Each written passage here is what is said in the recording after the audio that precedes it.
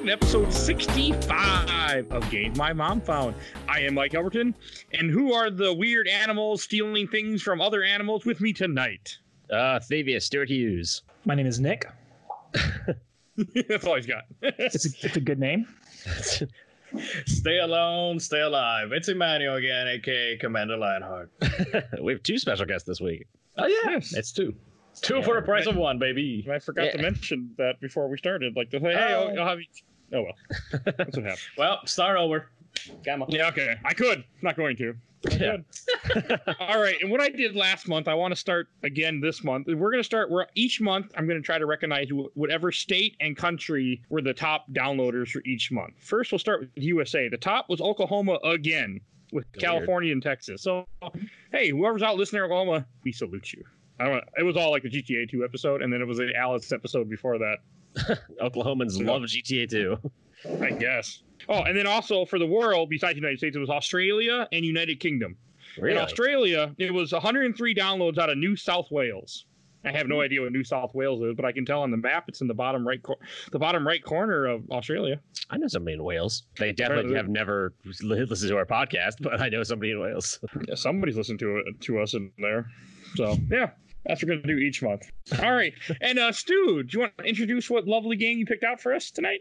Sure. We are playing the 2002 stealth caper platformer Sly Cooper and the Thievius record. Yay. Man, has it already been 18 years? Yep. Wow. Yeah, in September, it'll be 18 years. God, that's a long time. And I just finally played this game for the first time this past week. Yeah, I'm still waiting on the fifth game, which I guess will just never come out. Maybe by the time we cover all four on the show. Maybe it's your fault. Maybe it's your fault for not playing these games. Maybe you're the catalyst. Yeah, these games are kind of weird because there was one in 2002 and then another in 2004, and then within a year of the 2004 one coming out, they released a third one, and then they waited until 2013 to do like a sequel that also had a cliffhanger, and they were like, "Yeah, we'll get back to it eventually." And 4 wasn't done by the same studio because the original trilogy was made by Sucker Punch, and the fourth one was made by Sansuru Games. Yeah, and then Sony was like, "Hey, what if we just focus on Sonic really, really hard for a while?" And and that's their best franchise, so it obviously worked out for them. Hey, I love Infamous, so I'm okay they went to, because Infamous 1 and 2, well, I never played 2, but 1 was amazing. Oh yeah, Infamous 1 is, I love the story, and Cole McGrath is my boy. I still say that I want to cosplay as Cole McGrath one day. That's kind of a joke, so you get the first part. Yep, that's exactly why. Because it's easy. That's kind of the joke when not Sly Cooper, when PlayStation Move Heroes and PlayStation All Stars came out, was Sly Cooper's like rivals, quote unquote, were the guy from Infamous, Cole and Nathan Drake. Everyone was like, "You're the ones who ruined our franchise." You took away our spotlight. I was like, when you first picked this game, I was excited, but I'm kind of like, I was able to emulate it, so I'm like, I don't really care because it can't be too bad. But this is still part of that era when games were still hard. Like PlayStation 2 era, right before they start, okay, we'll give you checkpoints a lot more often. We'll help you. We want you to finish this game. They're like, no, we're going to fuck you over, and you're still going to beat our game. Like, this was still during that time, and I own the PS3 copy of this game, of the collection. I've never played it, but I own it. I own all of them, like the PS2 versions, the PS3, and all of them. I want a cane. I want the Sly Cooper cane. I had my eyes. I want it so bad. I had my eyes set on an eBay one for a couple months. It's disappeared by now, but I still want one. I think I could probably make one. Yeah.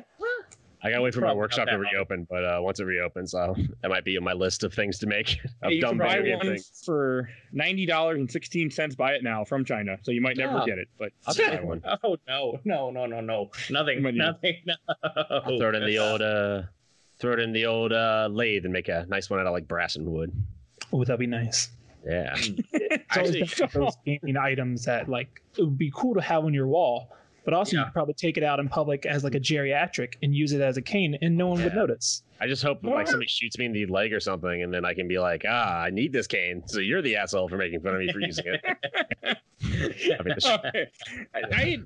This came out during the same time when you had Ratchet and Clank, Jack and Daxter, and I never got to the series. I played the first Jack and Daxter, never got very far. I didn't play Ratchet and Clank until way later when PS4 was already out on the PS3 a few years ago, and I didn't really care for it.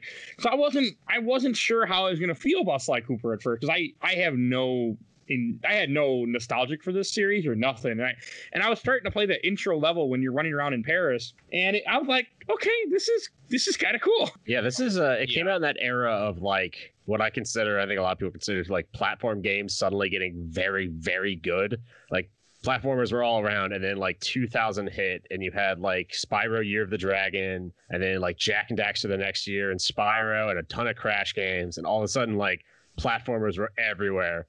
And there's a reason the PlayStation 2 is like the best-selling console of all time.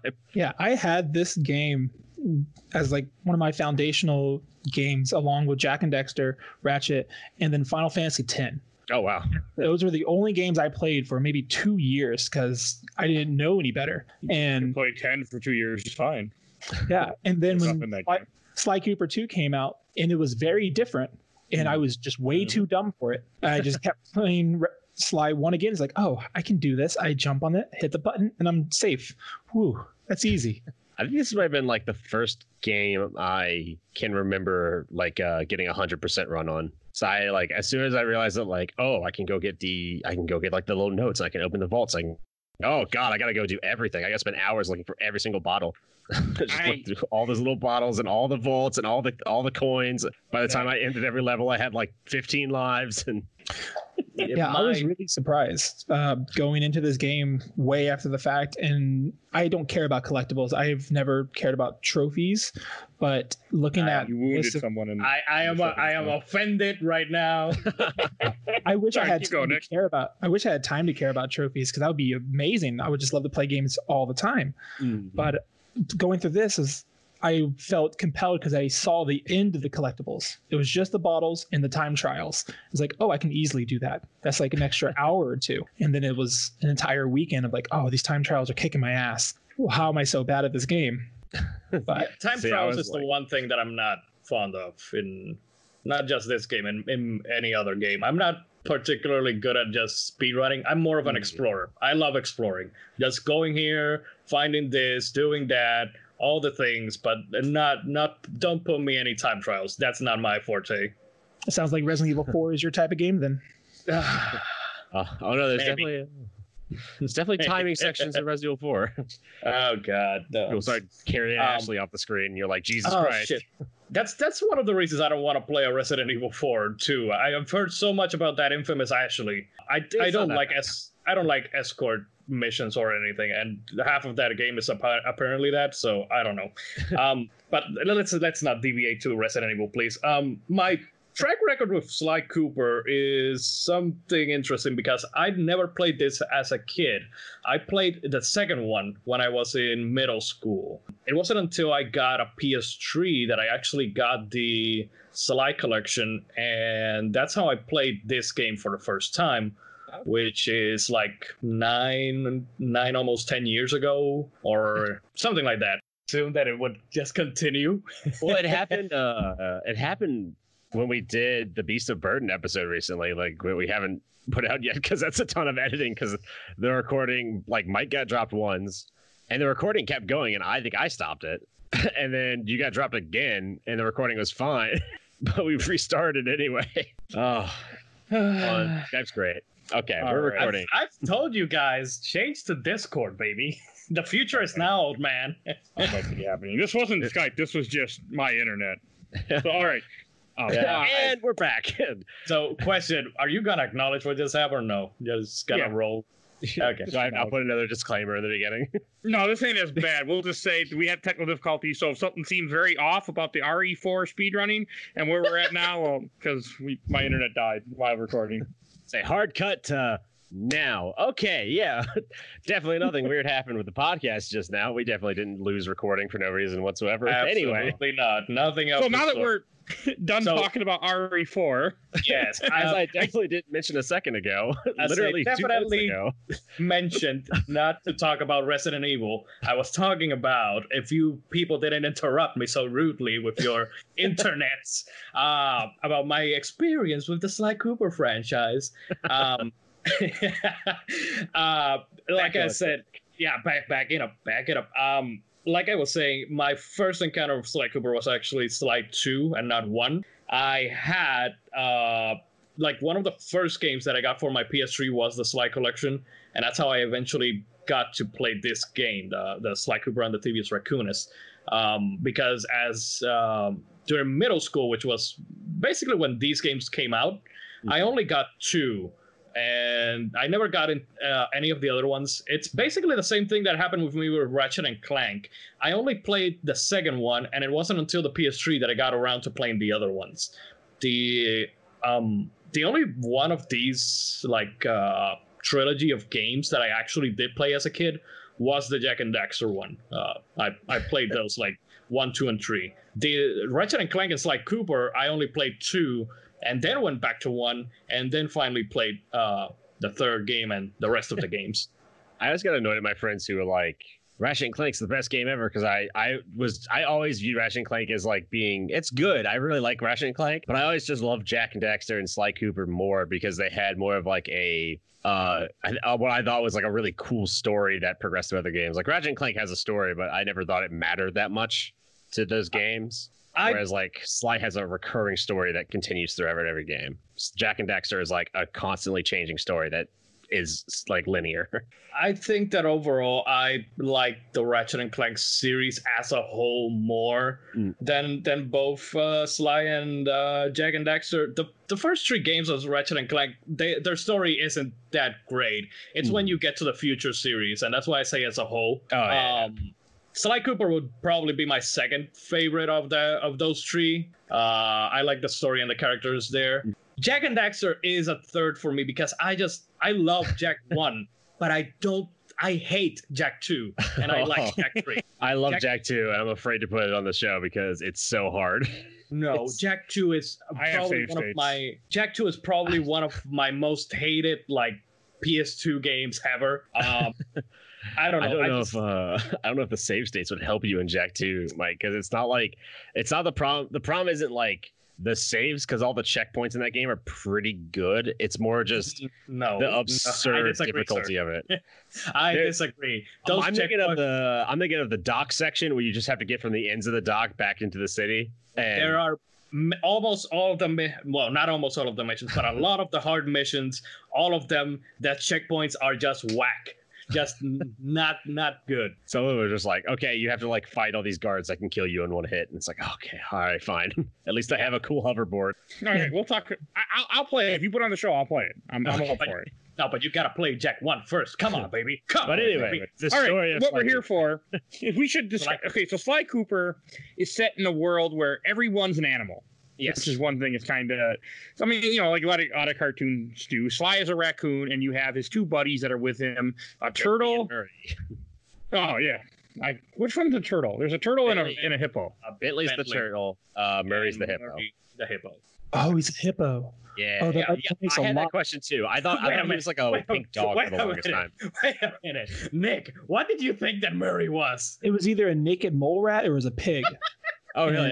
I always thought Murray was like a big dog. He's a hippo. Hippos are gray. What hippo is bright pink?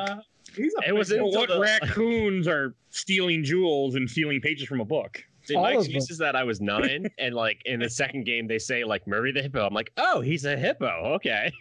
I always thought he was a dog.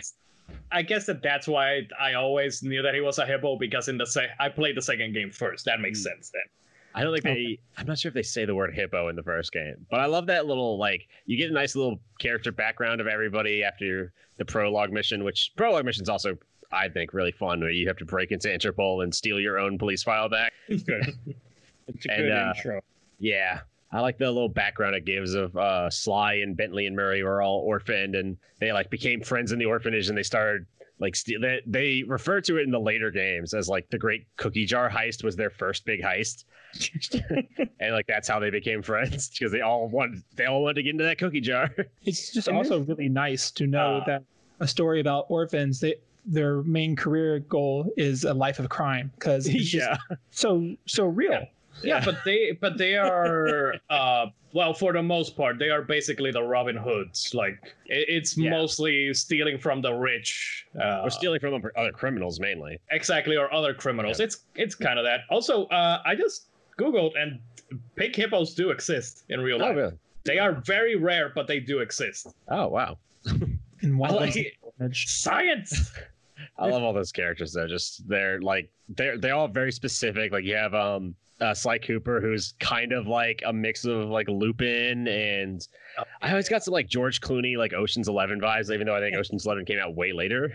I always had a Mask of Zorro type of vibe. Yeah. He's definitely got some Zorro in there. Actually, yeah, Ocean's 11 came out later. Came out like a little bit beforehand, so it came out like about a year ahead of time. Not even. That makes sense then. Yeah. Interesting.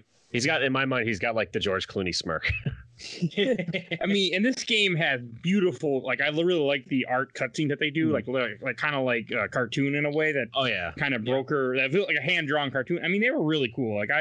Or maybe comic book is more what I should say than cartoon, but they were cool. No, they definitely wanted to go for like a very cartoony look because I watched some of the I saw some like behind the scenes stuff for this game. And they were like originally it was going to be like more realistic to the animals. Like Sly Cooper was supposed to be kind of like short and fat, like a little raccoon. And they were like, but we wanted to take it a little bit different, so they made it more cartoony. They put some originally it didn't have cell shading at all. They threw some cell shading on there. They like brightened up all the colors and made it a little bit more like fun and goofy. I think that's why I liked it so much, is because it's like they kept that throughout the series.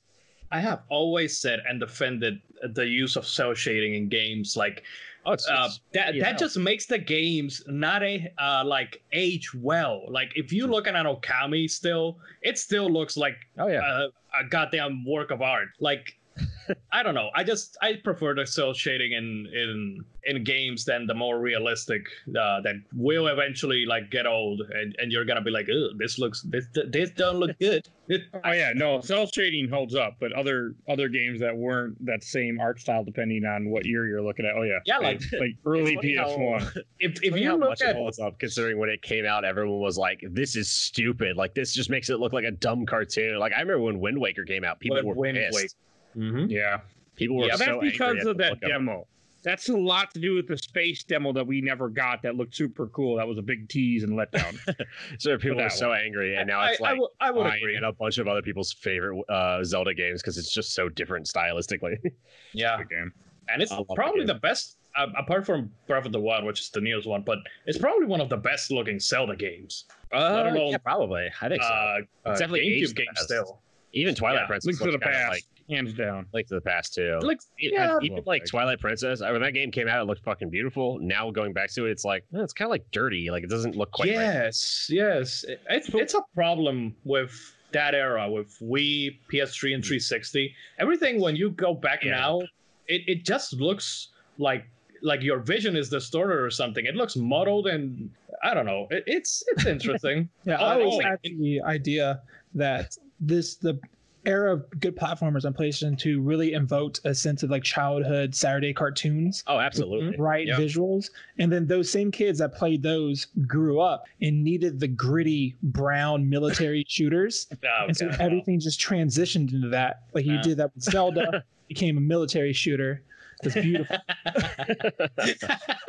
And now I want to see Link with a goddamn machine gun. What I wanted to say before the internet really interrupted me. I was going to comment on stuff again.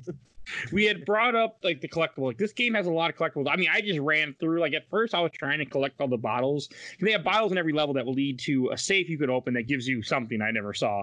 But I didn't care. In the game, you don't have to care. Like the game's like, if you don't want to do it, that's fine. You can just rush through the level, finish it, and it's okay.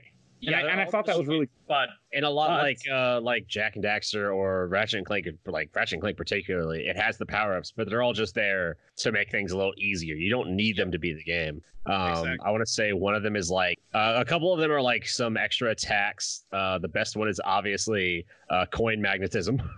Oh. Yeah, my favorite ones that I found during my recent playthrough were the ones who, whenever I got into a pitfall or into water, it didn't hurt you, so you didn't lose horseshoe. Which, by the way, that's how if you get hit once without a horseshoe, you die. You lose a life. Yeah, horseshoes are basically like your what would be a proper like. A full heart Zelda? Yeah. Uga Buga Mask from Crash Bandicoot, essentially. Yeah, and Aku Aku Mask, basically from Crash Bandicoot. That's what, Aku Aku. I always call it Uga Buga Mask because whenever they disappear, they go Uga Buga. Uga Buga. I never knew what they were called. Aku Aku Mask. We're going to keep calling them Uga Buga Masks. You get, if you find a horseshoe or get 100 coins, you get a horseshoe. Mm-hmm. If you get another horseshoe on top of that one, the horseshoe becomes golden, and you can take 2 hits before being like bare naked, basically, and getting another hit and kills you. If you collect 100 coins, once you have both horseshoes, like the golden horseshoe, you then get an extra life. I had a lot of lives. I did not have a lot of lives. That's always one of my favorite things of these, like this era of platformers too, which a lot of like some games still do it, but I feel like it's kind of missing now. Just the fun little power ups that you could get. Like, I mean, Sly 2 had the best power up of all time, which only the best games had, which was the slidey boots, so you could like go around a little bit faster, like the like roller skates in Mega Man Legends, or the hoverboard in Jak 2, where you're like, hell yeah, I am slightly quicker now. This is the best game ever. Yeah, Sly Cooper 1 had the ability to slow down time and then speed up time. Yeah, that was awesome. It was the only power up I used. You had to open the vaults, Mike. Okay. Yeah. I was like, I don't remember that. Yeah, it was it could slow down time, and so I used the shit out of that because I thought it was so cool to like slow down time right before I hit an enemy and make it look like an awesome action movie. Well, that's because your dad's favorite game of Max Payne 2 that you guys never owned. That's true. Maybe I was just channeling Max Payne. My hidden memories of Max Payne. I did that it probably took me like an extra like 2 hours as a kid to beat this game because I was just slowing down time so much. It's like, it's the coolest. It's pretty cool when you get to, like, you can spin around on like a type of like a spire, and you just jump and you slow down time. You just turn it around very slowly. It's like, oh, that's nice. Yeah, like some kind of like secret super spy. It's awesome. I like that all the power-ups too have everything is based in like the game's reality of like all the vaults you open have pages of the Thievius Racoonus, which, to explain the story real quick, there's like a famous book called the Thievius Racoonus, which has been passed down through the Cooper family, and before the game starts, like Sly Cooper gets orphaned because the Fiendish Five, like the biggest, baddest criminals, come and kill his parents and take the Thievius Racoonus for themselves because they want to have like all the knowledge of all the master thieves throughout history. And so you're trying to get the pages back and take down the Fiendish Five as a revenge. Well, actually, Clockwork says at the end that his real motive was to prove, because Clockwork has had a historic past with the Cooper clan. They have always it's basically the Joker to Batman. They are destined to fight each other always. I love that you don't know that until the end though. Like, they don't show you. You get great little hints every time you find a vault. Every time you find another page of the Thievius Racoonus, you always see like a shadow in the background that's like vaguely owl shaped, and it's just like hinting at Clockwork has like always been there trying to take down your family. I didn't catch that until the story points it out near the end. It didn't dawn on me. But I definitely didn't catch it the first time I played. Speaking about the Thievius Racoonus, like, Sly Cooper's heritage is the most diverse thing in the entire world. Oh yeah. He has families from everywhere. Yeah, from there's Japanese Coopers, there's Japanese. Like, all of them was like, well, I was born in this country, can't have a baby here. Time to go to Spain, like make a baby, and just keep carrying this tradition. It's like, you never settle down. I've stolen everything I can steal. It's time to move on. I like how but I love all the little names too. Everyone has everyone has their special little name. Like there's Ryoichi Cooper. Ryoichi Cooper. There's like Rob Mick Cooper, who's like an old miner. The guy who speeds up gameplay is BF Cooper, which is a reference to DB Cooper, which Sly got his name from. I forget what the name of the Wild West one was. Something Kid Cooper. Kid Cooper, yeah. Tennessee Kid Cooper. Tennessee Kid Cooper, yeah. Yeah. You actually, in the fourth game, you go back and like meet all your couple of those. Yeah, a couple of them. I just don't. Okay, I need to ask both of you. I guess that you two have played Sly 4. What are your thoughts on that game, please? I liked it a lot. It's not my favorite of the series, but I liked it a lot. What about you, Nick? I have all of them. I played 1 about 20 times. I got about 30 minutes into 2. Wasn't able to do it as a kid. Never touched it. So this has reawakened my sense of discovery. It's like, I need to play all the Sly Cooper games because I think I'm at a point now where I'm confident. You really should. I am of the mindset that the first game is the lowest bar in the series. Oh, absolutely. Sly, yeah. So high bar then. I love the first game, but yeah, they only get better from there. Exactly. Except 4. 4 is probably my goes after 1, then it's 3, and then it's 2 for me. Yeah, like really, I would say 2 is number 1. I usually do 1, 4, 2, 3 because I think 2 had my favorite villains, but 3 had like the most diversity in powers. Maybe it's just my nostalgia for 2, since that was the first one that I played and the one that I probably played more of during my lifetime. But I don't know. I found that one like really, really special for me. But 4, I get it. Okay, the story, they did some things with it and some characters, but I still enjoyed playing the hell out of that game, out of 4, and meeting the ancestors and all that was really cool for me. So every time that people say, "Oh, Sly 4 is garbage," okay, maybe the story and the characters, maybe they deviated a little, but still playing the game was enjoyable. Oh yeah, they still have like all the fun power ups, all the traditional Sly Cooper stuff is there. Yeah. So I have a question because I'm going to start playing the other Sly Cooper games, but probably for the wrong reason. Okay. All I really care about now is seeing what happens with Carmelita Fox. I won't spoil anything then. No spoilers here. My only spoiler is watch out for her voice acting in every game. Yeah, I love it. It's terrible. Quite a bit. No, it's not that. It's that there is this ongoing like thing that every single game Carmelita has a different voice actress and a different accent for each game. Yeah. Okay. In the first game, she's like Hispanic, like kind of like Latin American. In the second game, she's like French or something, right? Yeah, my favorite is actually 2. And 2, it's either 2 where she's French or 3 where she's French, and one of them she has like almost like a Cajun, like slight Cajun accent. It's like it keeps changing, and you're like, where are you from? Oh man, because I'm so in love with like her like Hispanicness. And it's like, this is great. The first game, she was based on Selma Hayek, actually, which definitely comes through. You definitely can tell. I think that it's very important for us to say who Carmelita Fox is right now, because we just went straight to it and didn't introduce her. She's an inspector who is after Sly Cooper and the gang. Like she is constantly on their tail, the ringtail. They gave her a giant gun. Yeah, her shock bazooka. Yeah, it's annoying. She is the if anyone watches Lupin the Third, she is the Inspector Zenigata of the series. She is always after that Lupin. She just can't get him, but she's in love with him secretly. I think that Sly Cooper was just them saying, why don't we make a Lupin game? Yeah. Or why don't we make them animals instead?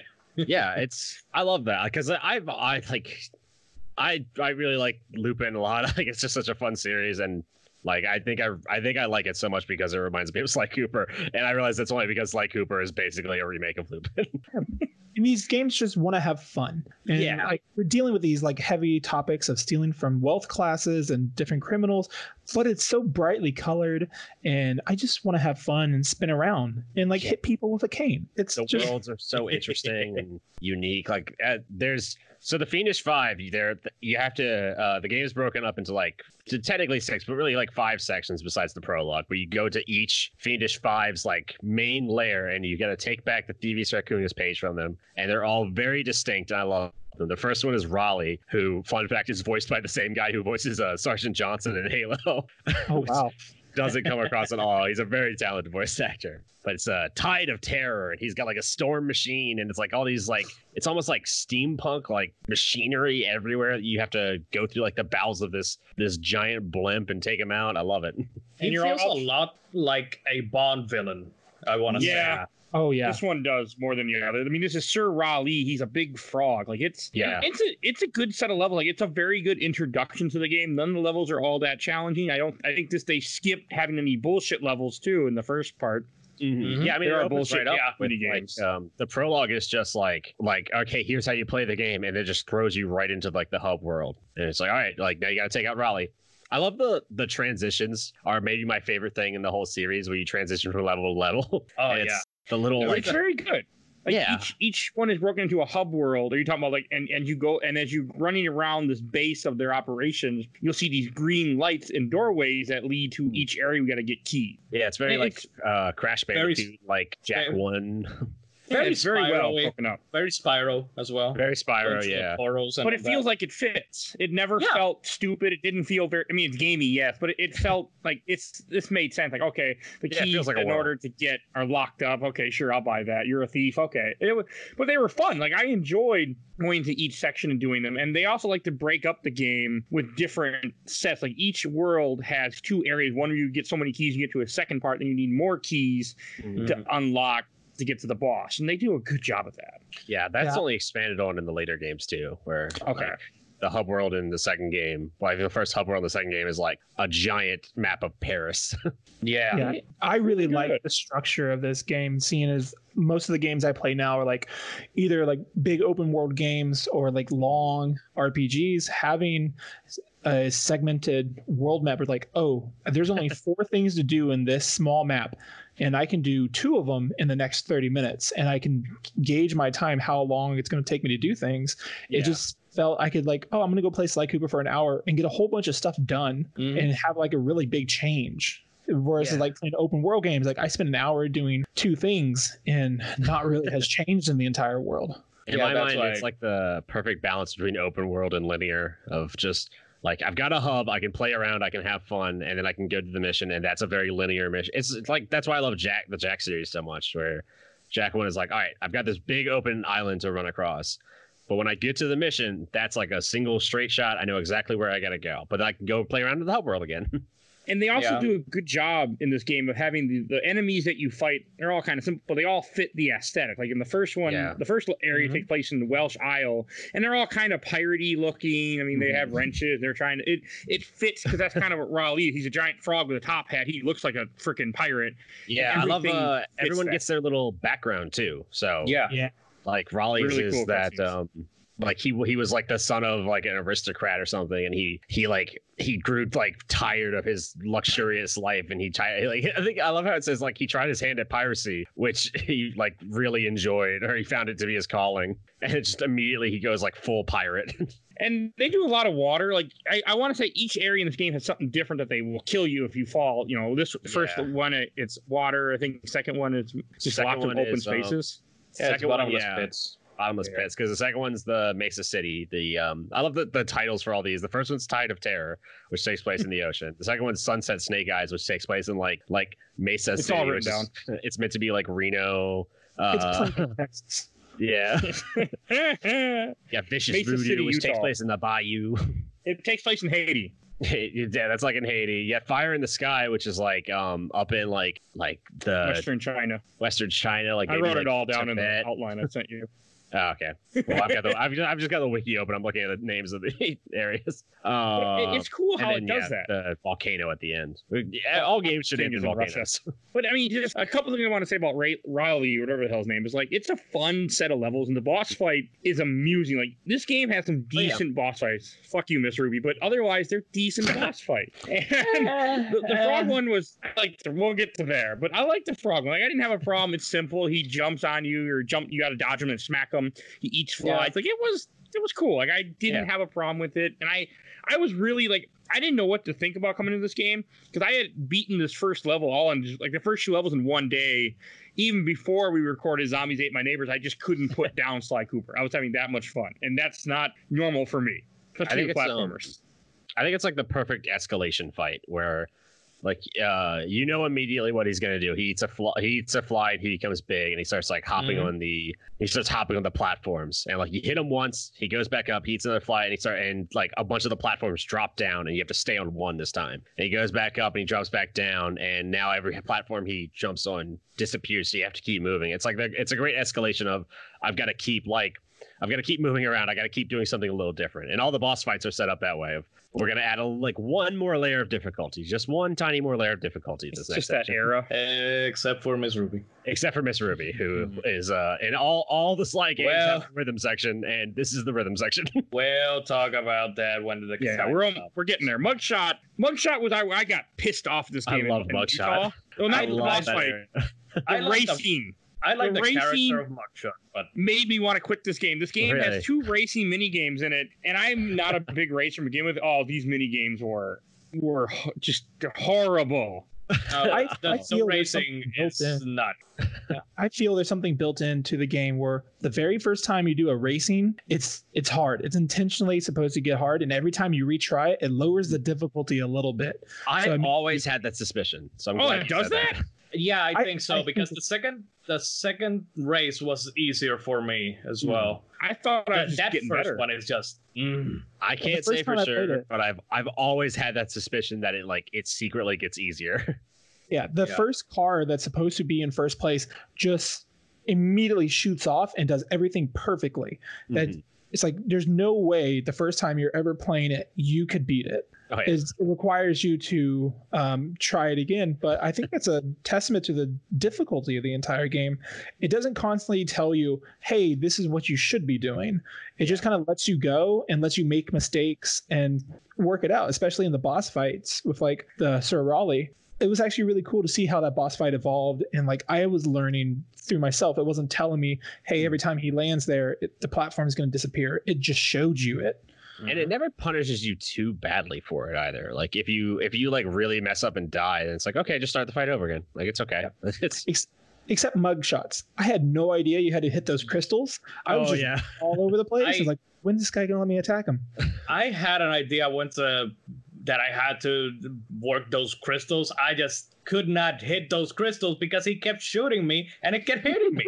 And I was you gotta do a lot of moving around in that fight. I love Mugshot's whole level though. It's so skeezy and perfect. Like Mugshot is his background too is great. Of he was a weak little dog. Like he was the runt of the litter, and he went to go see the dog father.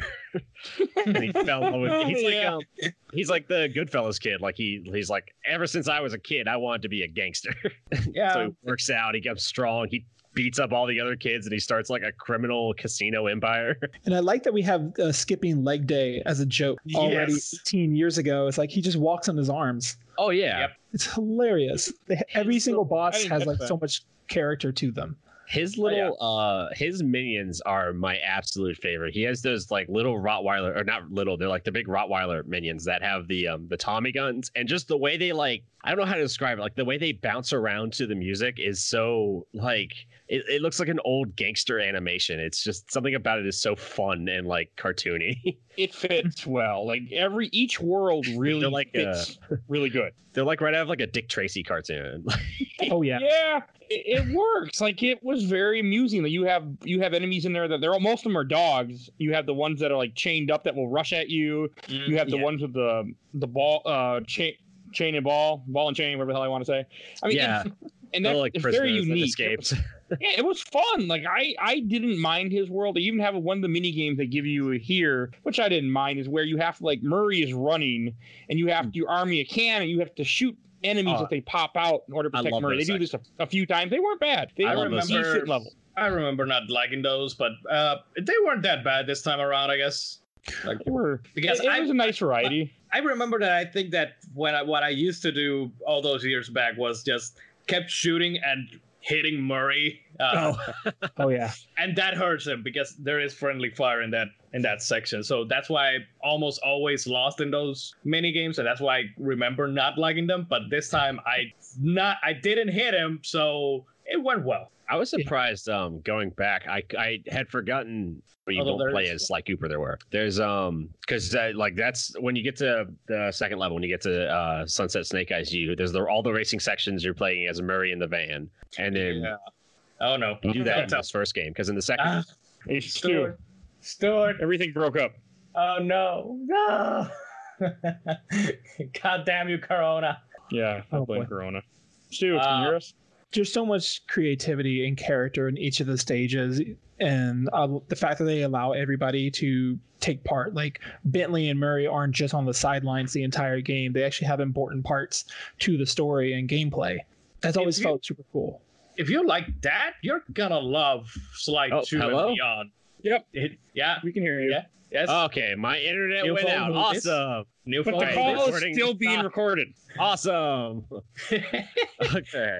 Yeah, Nick, if you like that aspect, you're gonna love the rest of the games because you actually play as Bentley and Murray. Like they have even more specific jobs. One of the best things about 2 that I love is that they like plan this whole thing in each level. Like, okay, I'm gonna do this, you're gonna do that, you're gonna do that, and that's the plan, guys. And we're gonna retrieve this, and that. And so, if you love right now the whole Bentley and Murray thing, you're gonna love it even more in the other games. That's cool. I'm excited. Games have like very, it's it has like a very like Oceans vibe to it in the second and third games, where it's like everybody has a plan, everybody has an exact. They don't tell you ahead of time, but they'll set up the mission and they'll say like, all right, we need this part from over here so that we can get to this thing over here. Everyone has their job, and you're just doing everyone's jobs like exactly as they're supposed to be formed. And of course, like a little wrench in the system always shows up. But I love that setup so much. I'm super excited to play this just on a conceptual level, that the characters you're playing as are kind of like the smartest people in the room. Like they are master thieves. And then compared to a lot of other games where you're kind of building yourself up from the bottom and getting to this, like becoming the best that you can be, you're already there. You're just dealing with like little wrenches in the system that mess you up. And but you still feel like some things do that and have the problem of like, okay, why is this character the master thief? But you never feel like the characters there don't deserve to be there. Like, okay, Bentley's a genius, so obviously he deserves to be there. And they go through so many times like, oh, Murray's like he's not great on the action, but he has heart, and like he just like he wants to. He's the wheelman. He knows how to drive. He knows what he's doing.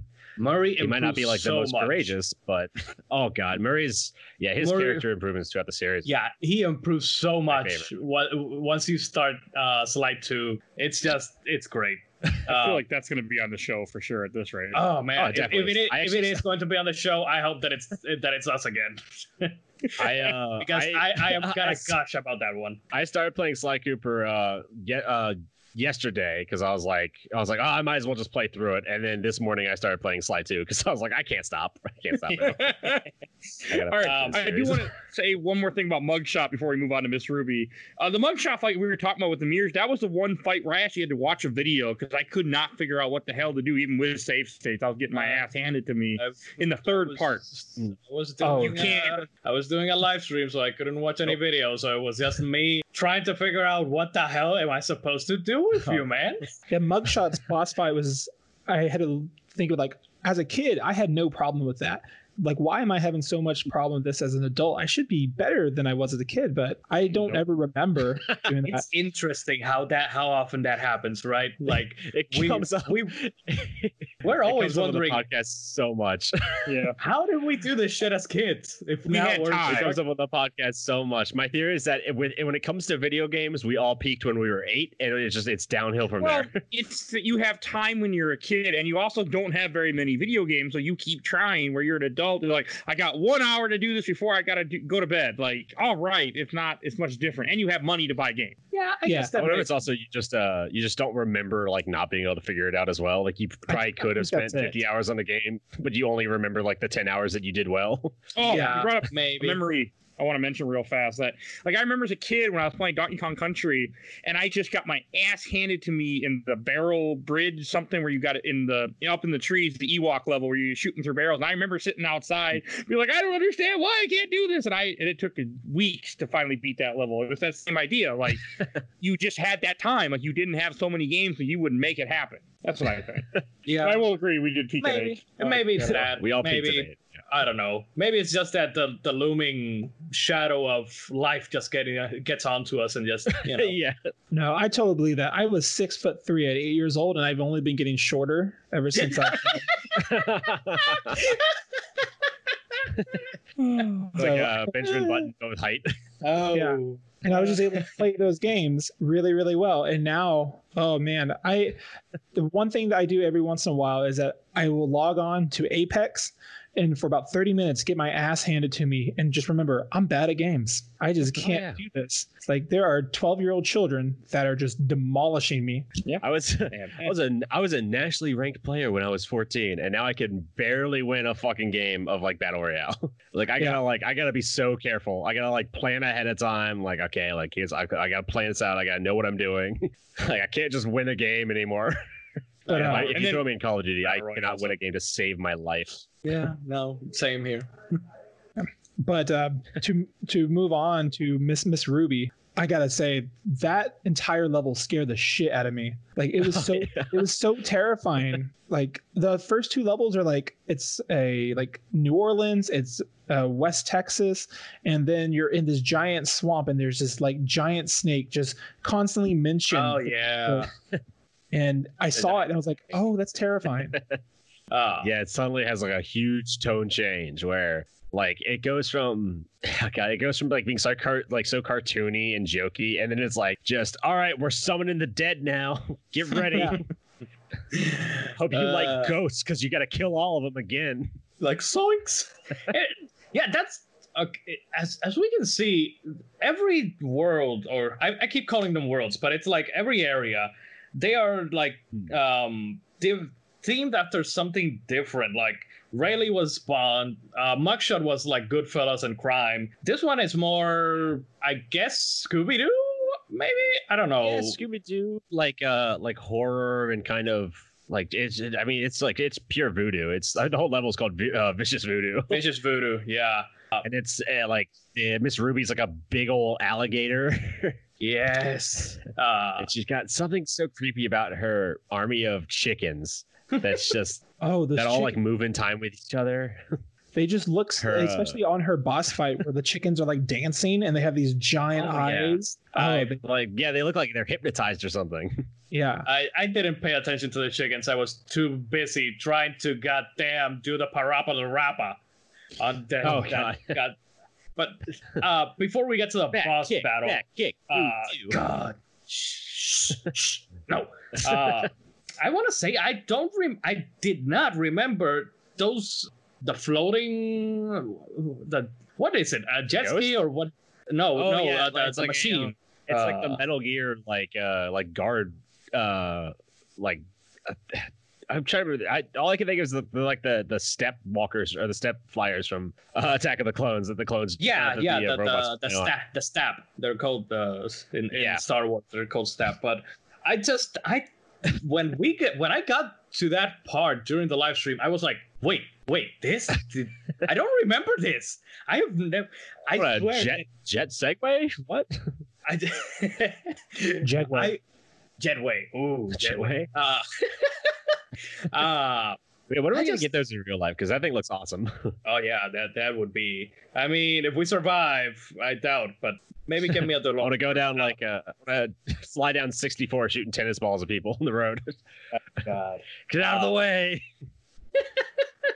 I really don't know why. Maybe my mind just blocked it off because I barely remember anything from the swamp, like except for the boss battle. I knew for some reason. I know what the reason is because I hate it, but I remember the boss battle exclusively and the snake. That's basically the only things that I remembered about the swamp. Everything else was like I have a theory with that because I had the same problem where I couldn't remember much at the voodoo level, but I remembered so much of the other areas. And I think it's just because all the other areas are so brightly colored, and because that's the voodoo level, everything's like a little darker. It's a little bit more like tinted and not, I don't want to say bland, but it's just like it's a little bit more like undersaturated. And so I think all the other areas stand out so much, and this one, despite the fact that I love it and it's great, it's just a little too undersaturated to stand out with all the others. Yeah, I think I just hate Miss Ruby's boss fight so much. I force my brain to just completely forget anything about the swamp. It's like I never want this bad memory again.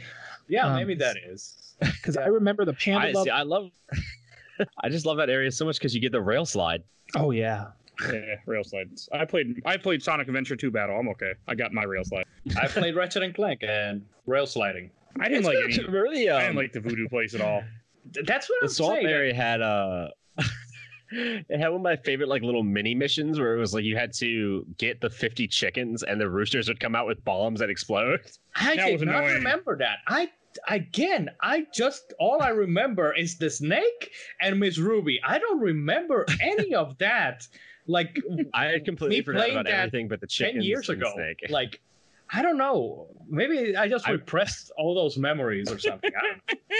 I can believe that. I think I only remember the snake because it always reminded me of Snake Way from Dragon Ball. Oh yeah.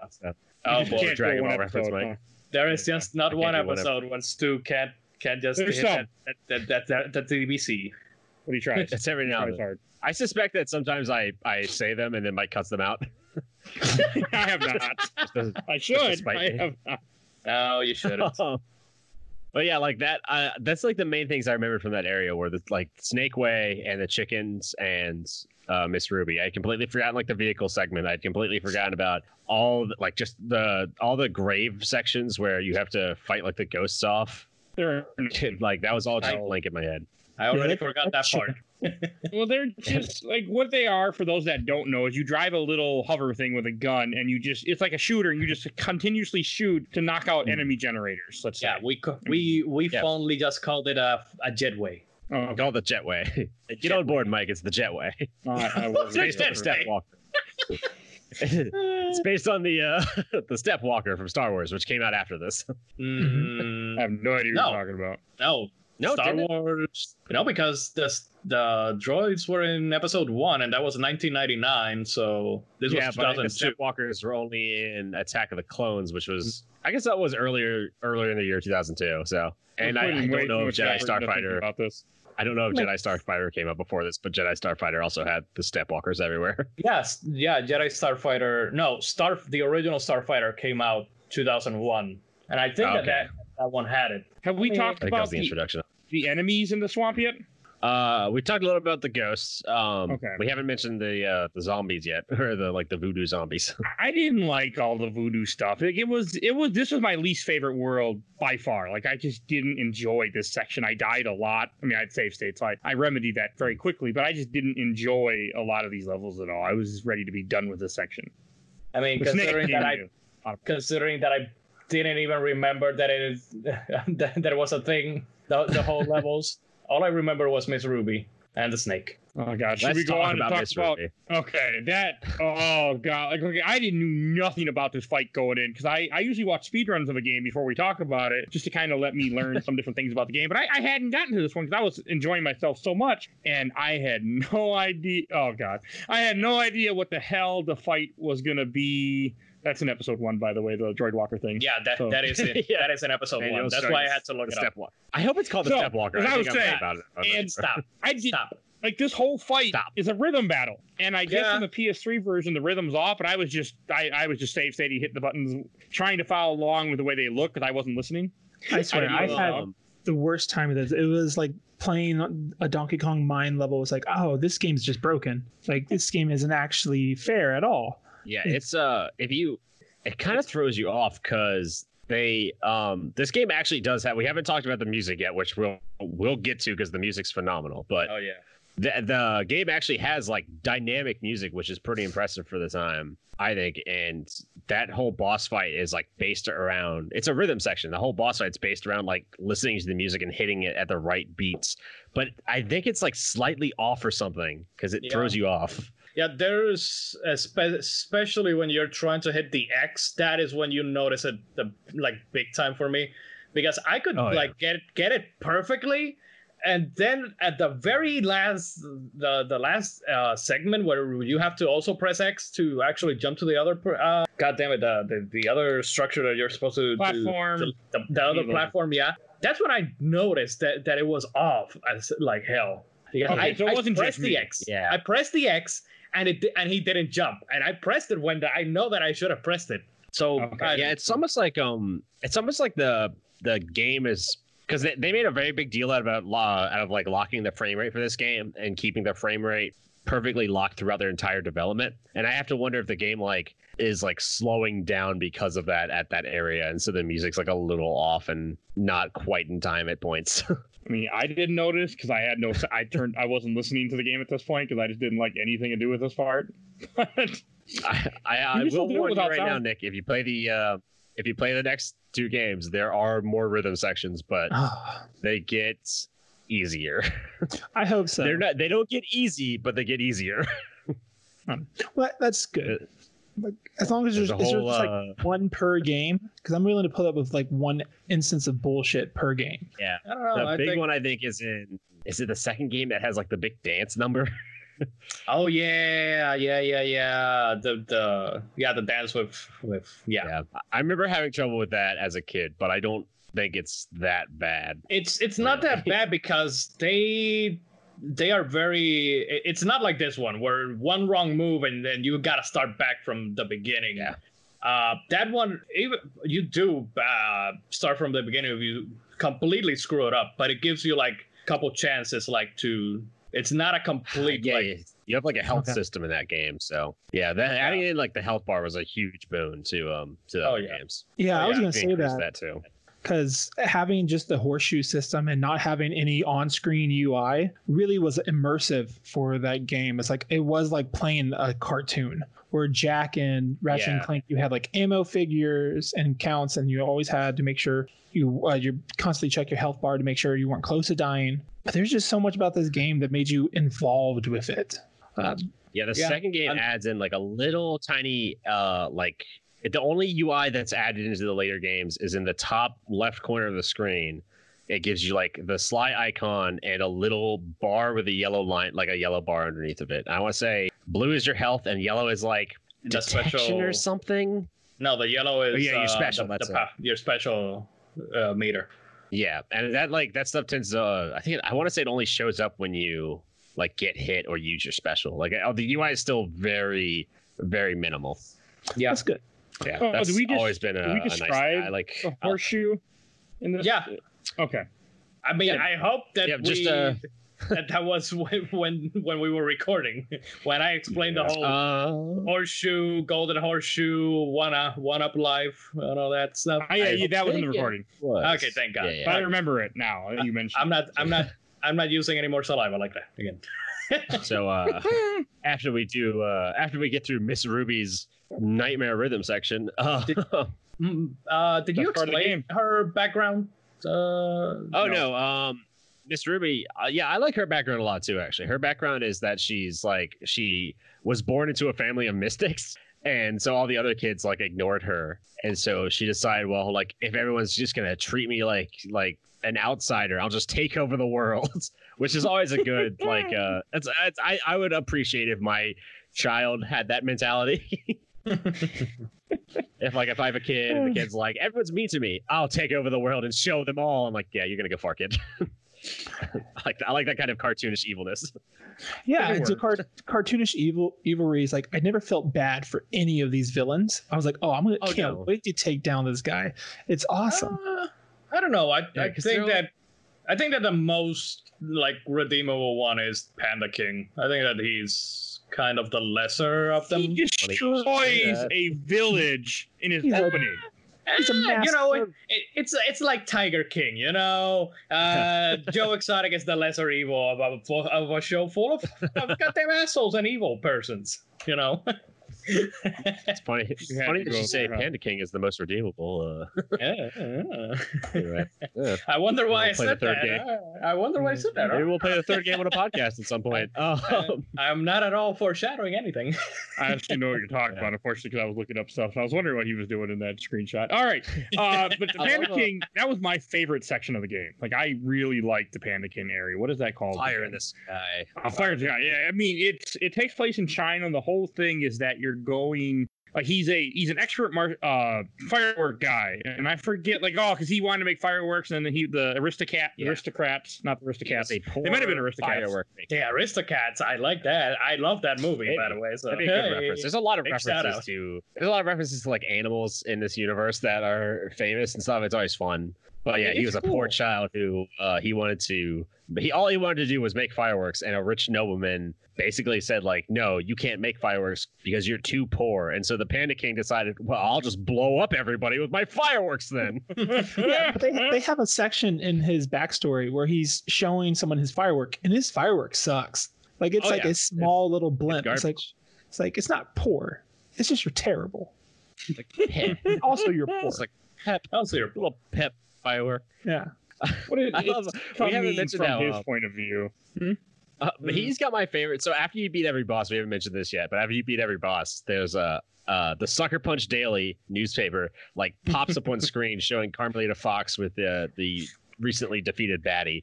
The headlines of those newspapers. They're so totally bodacious. Inspector Babe catches criminal mastermind in the swamps. I screenshotted all of them because I love them so much. The one for the panda. First of all, the one for the panda in the top left corner said, "Dude, that's kick ass," and I guess that snuck through the censors. And the headline is Hot Latin Spitfire puts fiery panda on ice. Evil King quoted, "I just wanted to blow stuff up." And then a little picture of Sly in the bottom corner that says, "Come on already! It can't be that hard to catch him." God, that's one of them. They do a good job. That is the snow levels were just fun though. Except for that race, the snow race was the one that I freaking broke me. Then I was watching a speed run. You can actually mess up. You can skip that entire race with a speedrun glitch where you get one of the nitros and then you go backwards and you can shoot over a hill and get through the barrier.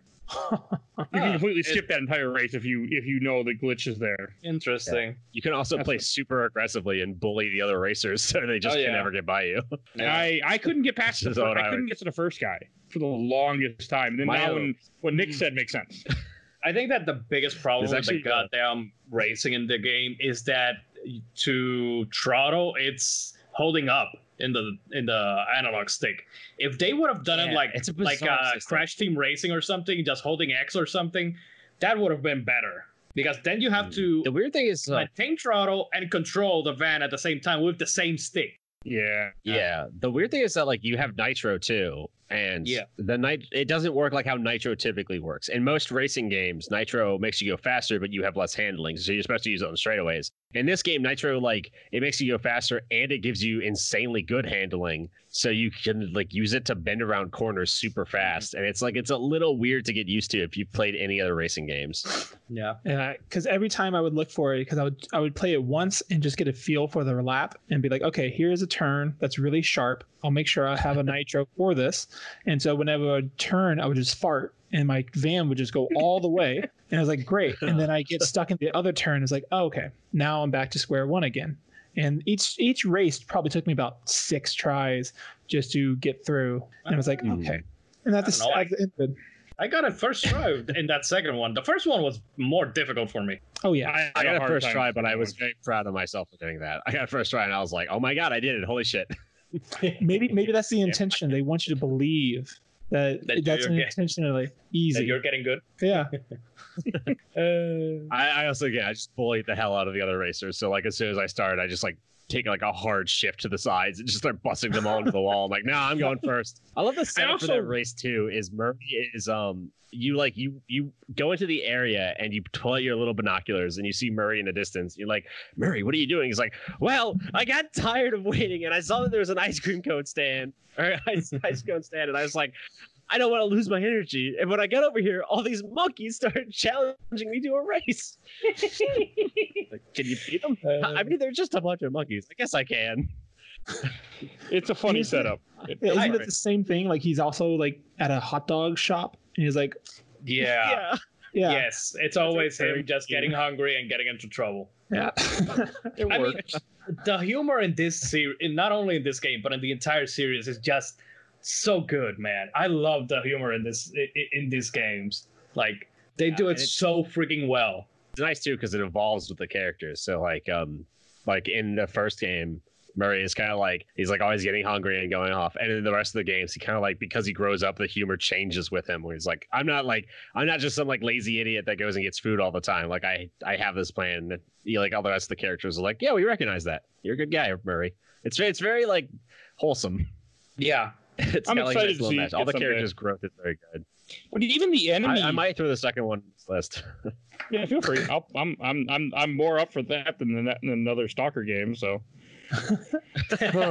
Oh no, it'll be back to back. I'll do Stalker. I'll do Slide 2, and then right after that it'll be Stalker Clear Sky, or Call It Pripyat. Do a really easy game and a really hard game. When I can't cheat. But even the enemies in the Panda levels are really cool. They're all kind of like ninja-y, like samurai-y or soldier-y. Ninja monkeys. Yeah, ninja monkeys and samurai. Like it's a cool setup. I mean, they did. Is the kung fu, like I guess that's a girl kung fu? Is she like kind of the first female like enemy you have in the entire game? The pink monkey. Yeah, the pink monkey. Because I was trying to think back at any other level, they're all just like. Miss Ruby. Yeah. I guess technically the first like enemy you come across in the game is Carmelita, but she's not really an enemy. But she's just not really an enemy. Yeah. She's an obstacle more than exactly. Yeah, I think so. They definitely introduced like more. I think so. They introduced a lot more female characters as it goes on too, which I think is something it always had up on a lot of other games of the era. Like Carmelita Fox becomes a much more integral character. She gets like a Constable Nayla who becomes very, very integral to the story. Mm-hmm. The second game, is it the second game or the third game that introduces like Penelope? Yeah, it's the third game. Yeah. But like, oh god, there's an enemy in the second game that I think is like the most, I don't want to say frightening, but just like unnerving character named the Contessa. Oh yeah, yeah, she's rough.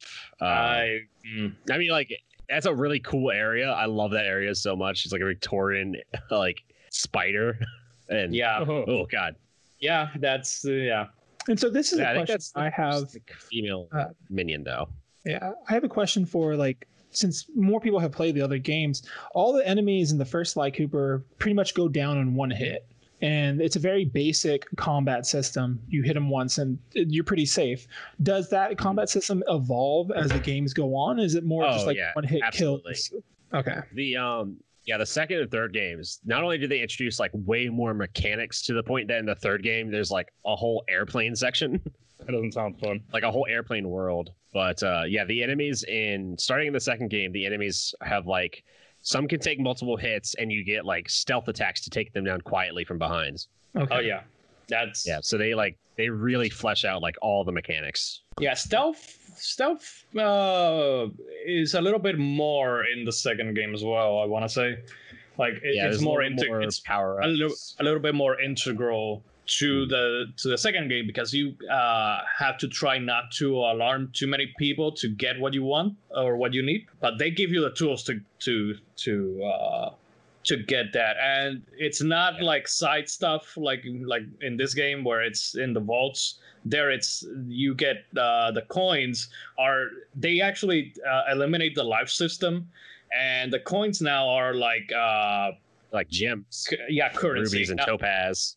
Yeah, now they're currency, and you can buy upgrades for the characters and give them like different abilities and stuff. That's cool. Yeah, you give like one of them is a parachute, actually. What? Yeah. Oh my god, that parachute's awesome. Yeah, the parachute is just great. Like fuck the parachute in Assassin's Creed. Everyone was freaking out when they added like gliding in Assassin's Creed. Like Sly Cooper was miles ahead of time. It was years ahead of Assassin's Creed with that shit. It is super cool to see this like era awesome. PlayStation 2 platformers that like the first games were really rudimentary, but introduced you to the world, and then the next games evolved beyond that and started doing more, and it grew up with the kids that were playing them. So I'm excited to play the games in this series. It's the same with Ratchet and Clank. How many games.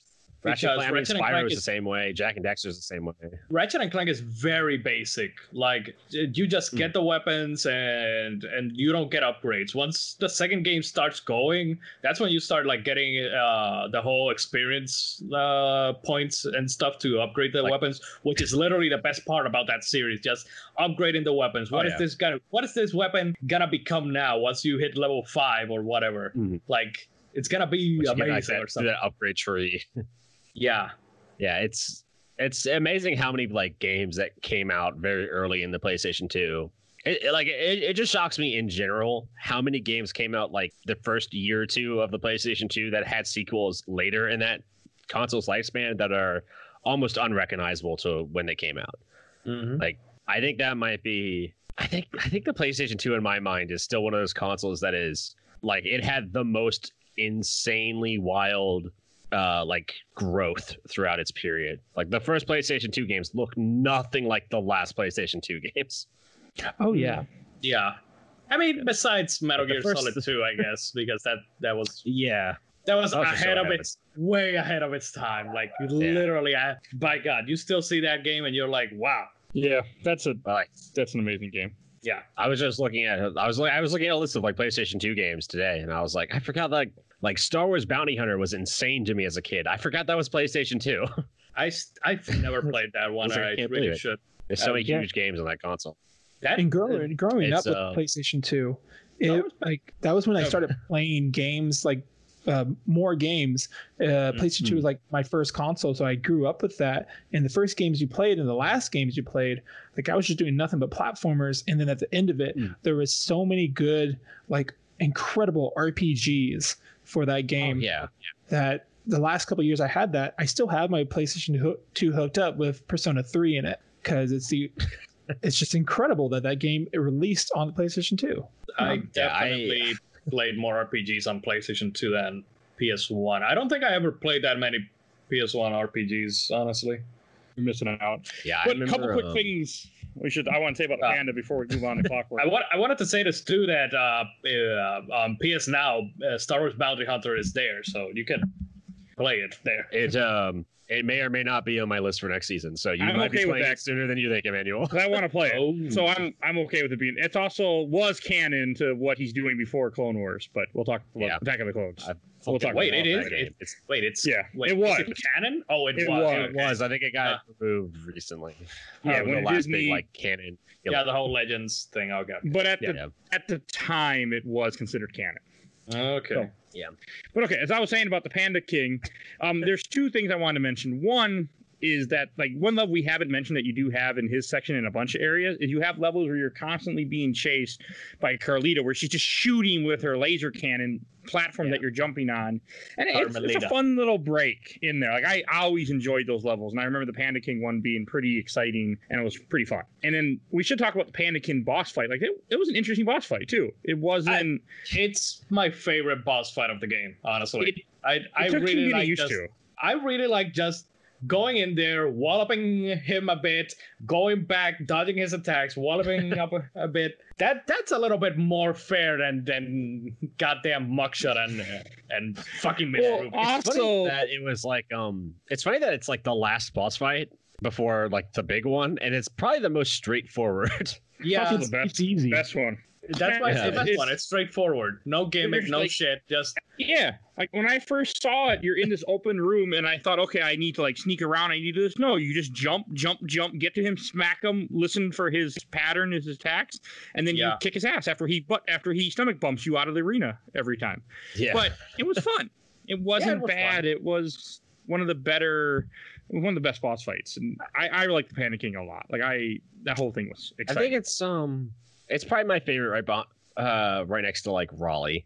I think I like those quite a bit. But yeah, it's definitely like it's the end, so you kind of expect it to be like crazy, and it's just like nope, you just gotta go punch him, just go knock him out. Yeah, I thought it broke the game because I just jumped over the hurdles and then started hitting them, and I got pushed back. I was like, "Can I do that again? Is that allowed?" And then I did it again, and he went down on my first try. I was like, "Oh, did I do that right?" I finished it, but I felt like there should have been more to it. Because it's so different than the other boss fight. Yeah, that area is so fun to me in general because it's like he's got his very specific like flame foo that he's using, but that whole area is filled with fireworks, and so much of the puzzles are firework based. So it's like there'll be like a platform that you need to like raise up in the air, and it's like, well, how do I do this? Oh, it's got fireworks attached to the side of it, so I can knock them and they'll spin around and go up a little bit. Oh, that's cool! Like just destructible environments. Oh yeah, coming across like you're like every now and then you'll come across like a series of like 3 fireworks right next to each other, and you just knock them and they go like flying off in different directions and blow up guys and blow up buildings. So it's like, hell yeah, we're getting stealth cool aspects in the game. And no, then we should move on to the final area, which I didn't care for as much, the Clockwork King. It's the thing with that area. Like the thing with that area is that it's so straightforward. There's literally no no selecting where you gotta go. It's just go and final boss battle. Yeah, that's what I didn't care for. There's a few jobs on it, but all the jobs are like everything is completely linear at this point for the most, like pretty much. It's there's literally no bottles either. There's no exploration. It's just do the job and finish the game. Yeah, with the exception of one power up. This is like okay, you know what you gotta do, go do it. Yeah, I went into that and I completely forgot that once you finish one part, you immediately go to the next part and there's no stopping. And it felt kind of cool because like you had time to explore all the other worlds, but there was actually like a heaviness to it. It's like this is the last fight, and everything felt like this extended boss sequence. And I thought that was a really neat touch. And I don't remember that at all as a kid. And I'm starting to believe, I don't think I ever made it this far in the game when I was a kid. Understandable. Game. Yeah, I think I gave up. It has that weight too, because it's kind of odd. Like this is like the you're hinted at Clockwork throughout the whole game, but this is like the introduction to him, and he's such a strong character that he doesn't like come back in the other games, but he has such a strong influence on like the gang's actions that you feel throughout the rest of the gangs. Like the games, there's points where like they'll reference Clockwork all the time, and just like the fight they had with him and just like his persona, because he's such a perfect villain, I think. Yeah, he's like so great. Creepy. Yeah, he's looks like a giant owl. He is a giant owl. He was once a giant owl that in order to survive, in order to continue with his hatred of the Cooper clan and continue living, he just became mechanical. And he is so absorbed with jealousy that he's like, I'm going to become immortal and just destroy your clan forever. Yeah. So the game I played right before Sly Cooper was the 2016 Doom, and how Samuel S. Hayden basically created this robot body for him because he had to continue living outside of his body. And it's like, oh, Clockwork is just this. He's just the devil. Okay, that makes sense. Yeah. That's a good comparison. I think. I like his he's got like the claw voice too. Like that sounds just it's like robotic. It's completely removed from humanity at this point. It's just like it sounds like the claw from Inspector Gadget. Just like Mr. Sly Cooper, I've been waiting for you. He is such a great villain, and I am willing to bet that he would have been the big bad again in Sly 5, considering where Sly 4 ended up. I mean, just introducing time travel, it would not surprise me if Sly 5 came out and it was like Clockwork somehow found a way to come forward in time, or he's stolen a bunch of stuff from the past and changed history. Maybe, I mean, it's not necessarily spoilers, but in Sly 4, in each one of the stages, in each one of the worlds or time periods or whatever that you go to, you can if you look at the sky, you can actually find Clockwork flying around somewhere.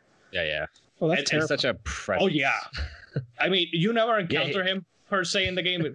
Kind of spoilers, but it is still that feeling like, my greatest enemy is still around there, like floating around in time. Like he's kind of like Vader, where he has so little screen time, but it's his presence that's unnerving. The fact that he's involved in everything, and he's almost like a Moriarty type character. Oh yeah, definitely.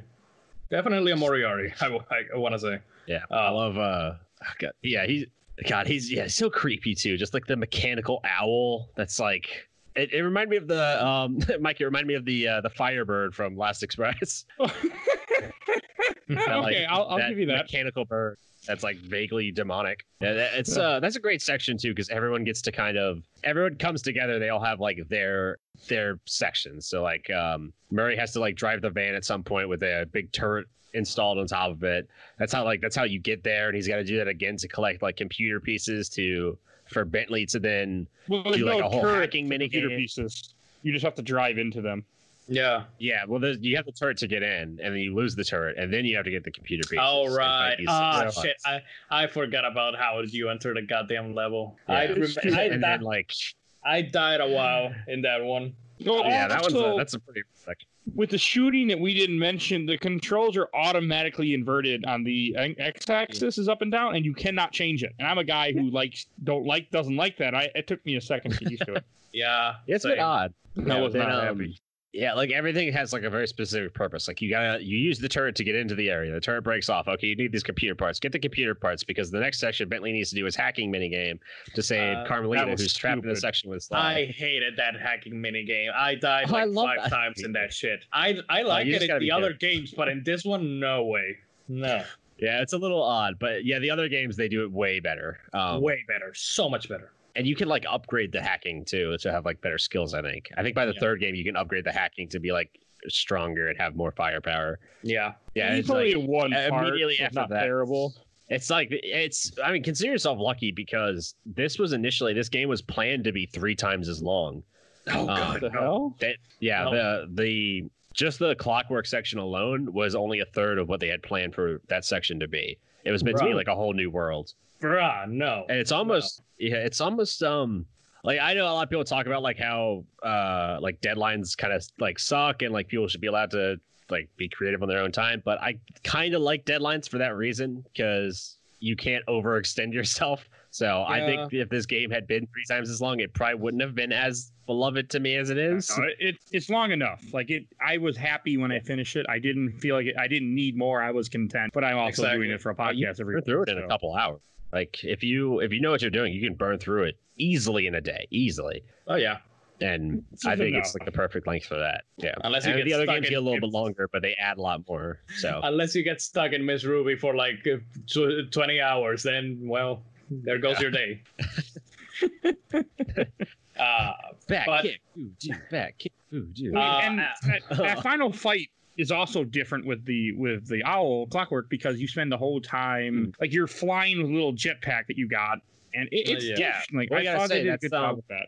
We gotta say that's like you rescue Carmelita, and despite the fact that she's been like chasing you the whole game, you both kind of have that nice section where Carmelita's out and Sly's cane is gone and her jetpack's gone. They're like, well, we're both at a weakened state. We've got to team up to take down the greater evil right now.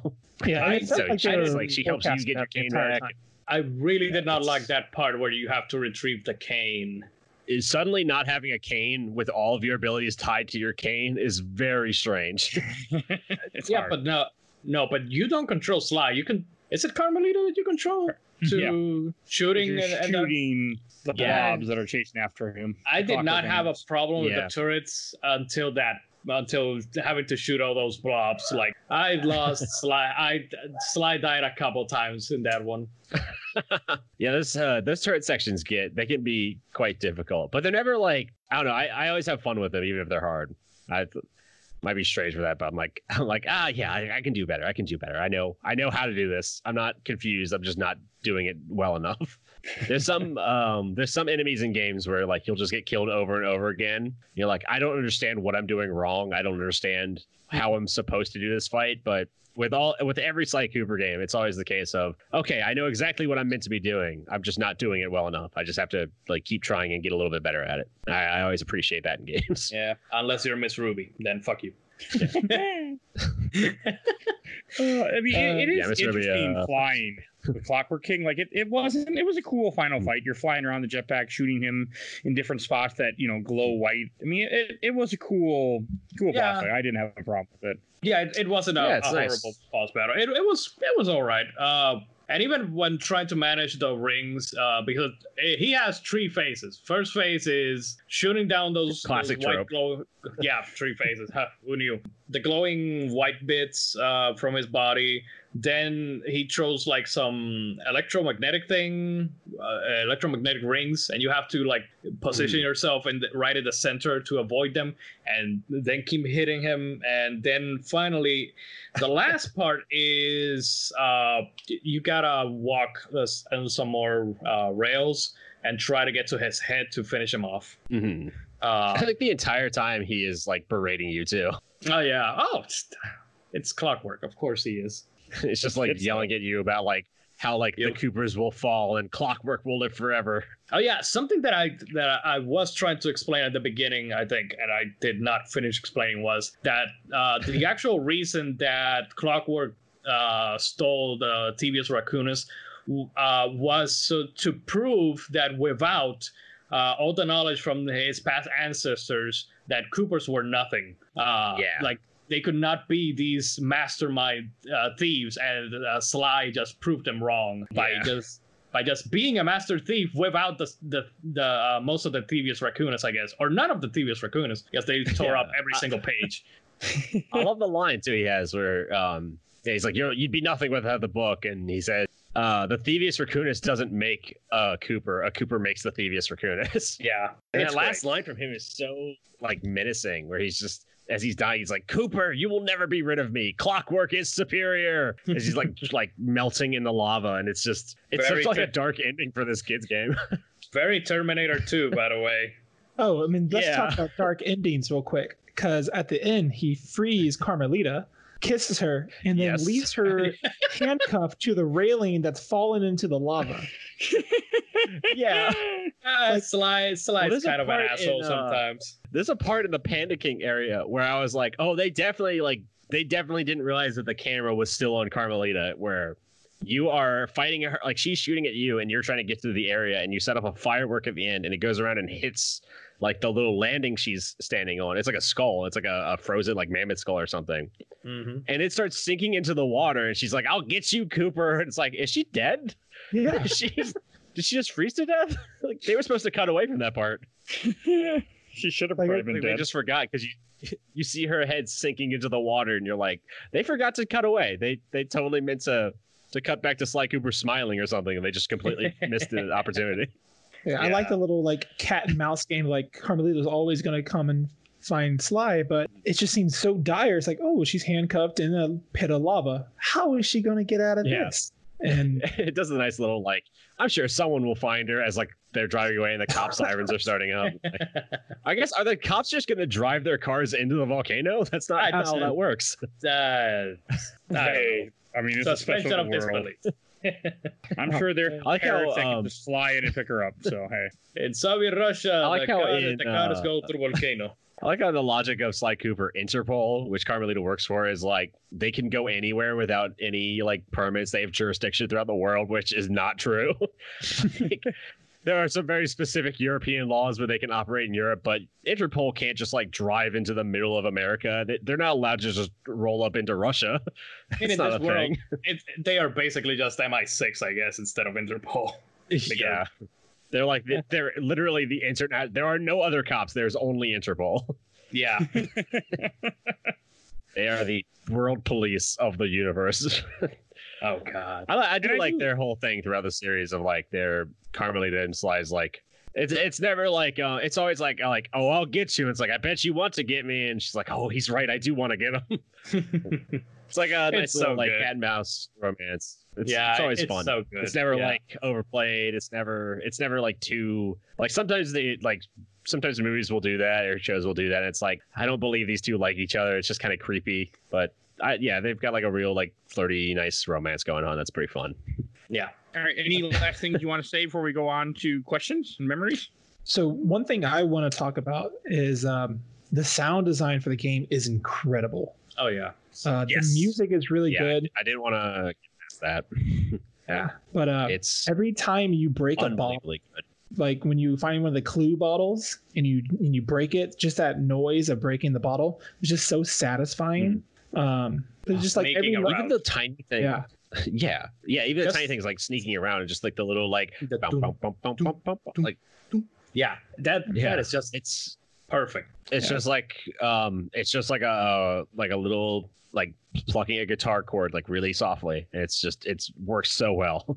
All the music and all the levels it all stands out, and it's like really like it's got the dynamic music. So you got like the nice like my favorite is Mugshots music, where it's got that like casino like gangster kind of feel to it. And then when shit hits the fan, it's like jazz. It just starts like ramping up. Oh yeah. Oh, that is. I love jazz. So just all of this is just delicious for me. It's that's something that like remains great throughout the entire series too. Yeah, it's absolutely beautiful soundtrack.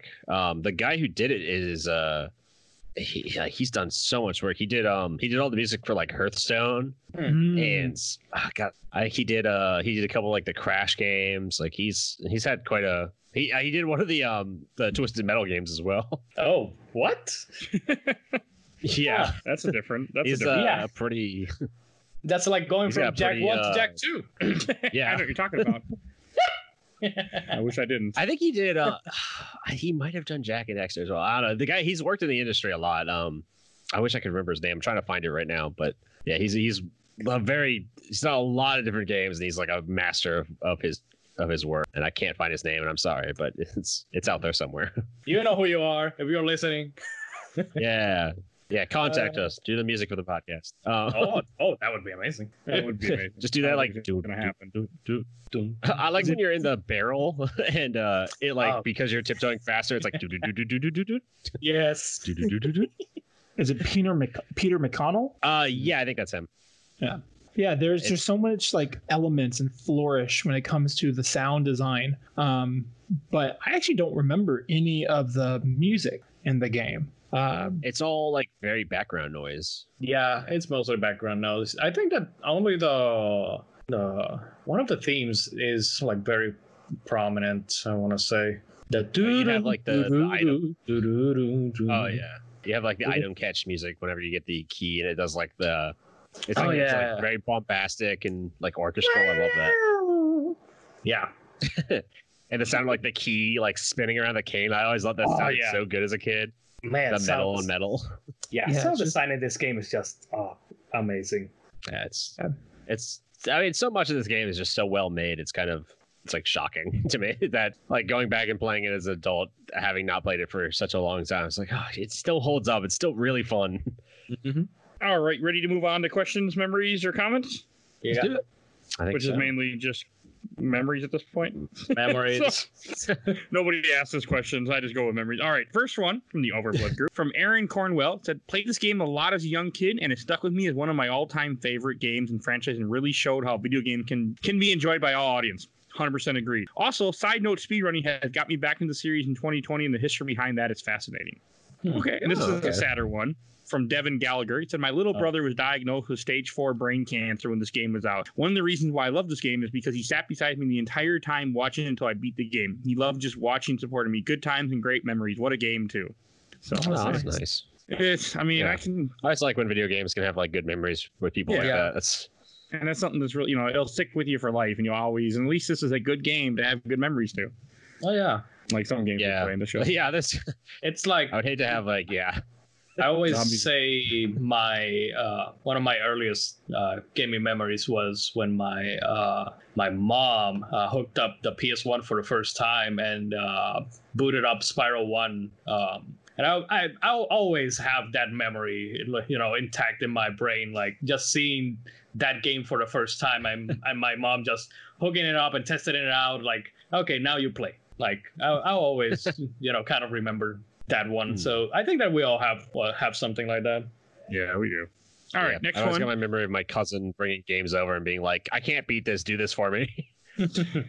Go and be like, I can't beat Kane Lynch here. Beat this. Help me beat this game real quick. That's a decent game. Or just sit down and play for a day. Kane Lynch is all right. All right, from Matt P. I just played this for the first time ever this past February, and I loved it. It's right up my alley. The only thing that kept me from 100% is the Master Thief sprints.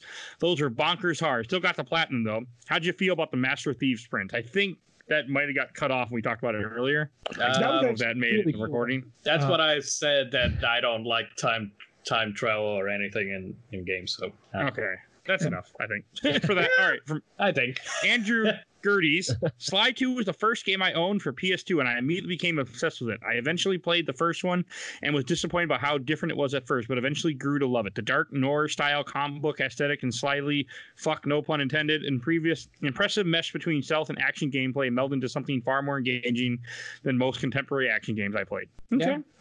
Yeah. From Tony Hernandez, one of my favorite games when I was a kid is one of those games I could probably 100% from memory because I just played it so much. I can see it. It's a good game. Hey, you and me.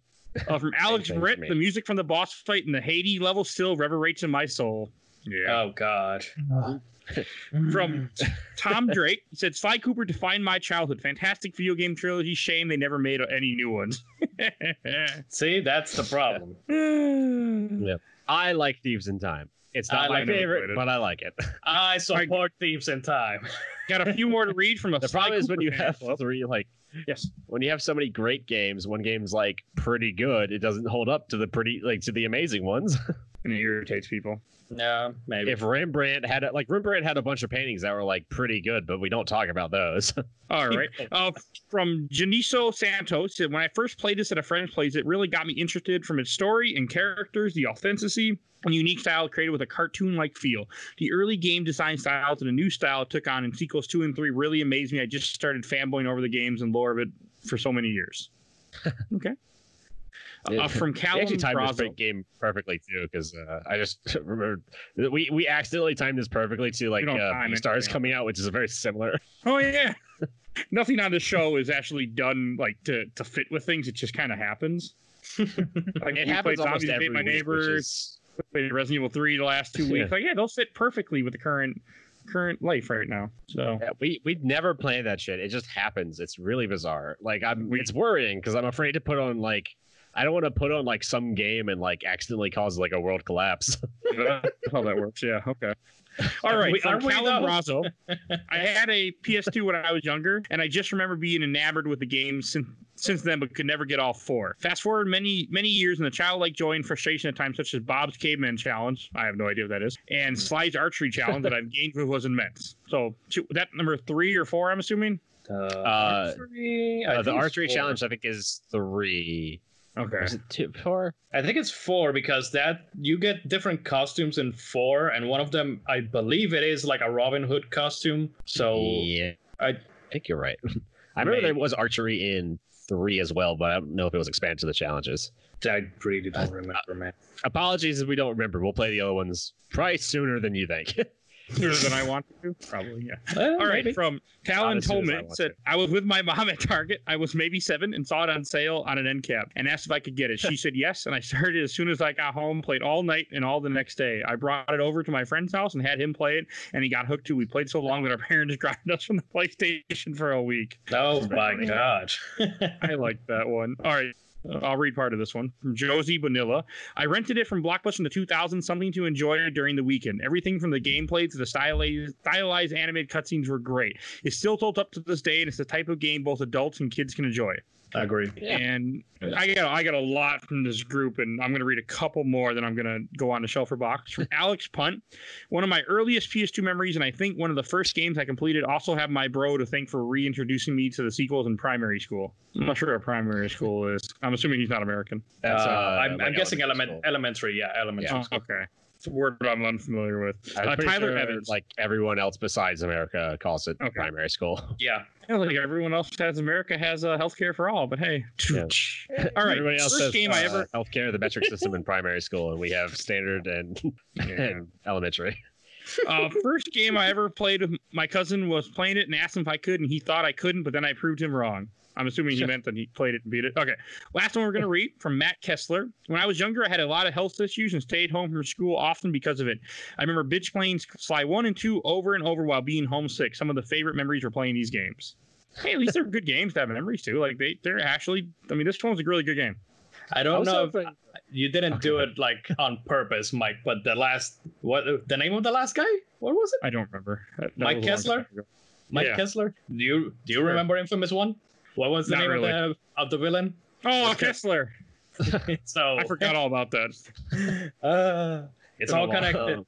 I was really hoping somebody would mention the fact. I don't know if anyone here noticed or knew about it either, but I was hoping somebody would mention when you're on the Banaki comms with like Bentley or Murray, if you move the left and right analog sticks, you could move their heads around. And I always thought that was so funny as a kid. I was really hoping somebody in the memories would mention that.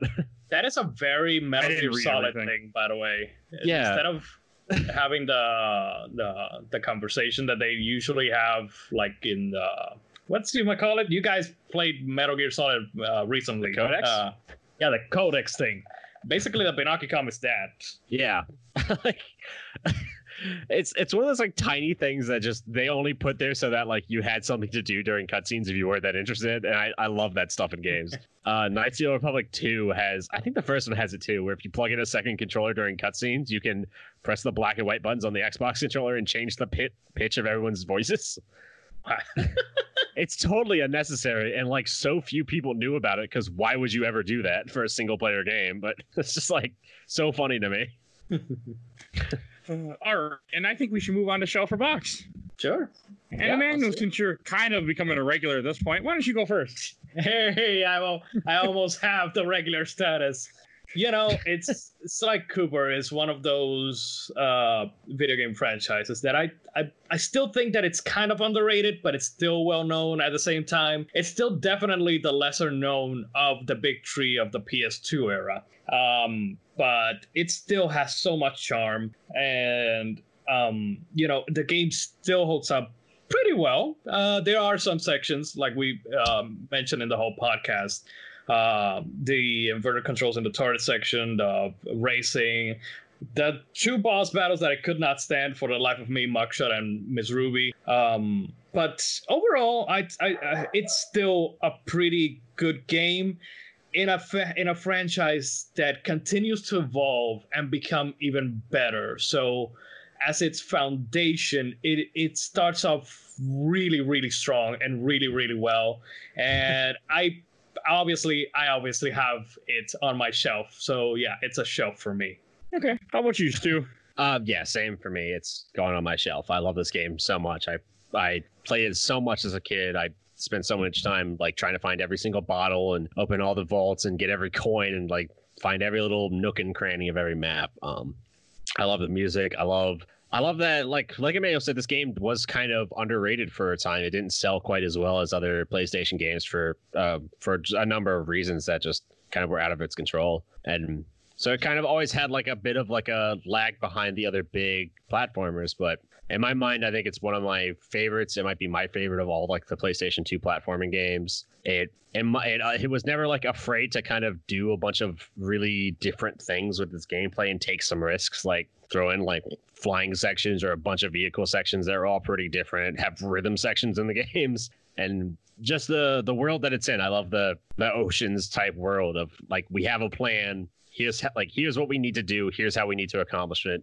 Everyone go, you know your roles. So I really enjoyed that. So it's absolutely going on my shelf for just like everything about it comes together for me. So perfect. Okay. How about you, Nick? Oh man. So when I was playing this game, and I play it at my computer desk, and right next to my PlayStation 3, there is the SNES Mini. And I was thinking about this game would be perfect for like a PlayStation 2 Mini. Mm-hmm. Like I would love to have this always like preserved. It was on the Vita. Oh yeah. It would be cool to just like always have this game and like the first couple like big platformers for the PlayStation 2 just in a tiny little box. Because like a rainy day, like I would love to play this, just like pop it in since it's so short. Just always have it in like a tiny little box, but it's totally going on my digital shelf. It's downloaded on my PlayStation 3. But it's just such a wonderful game, and it really has inspired me to play the other 3 games in the series. Because I want to see how those progress. Because everybody here has a little bit more nostalgia for the series than I do.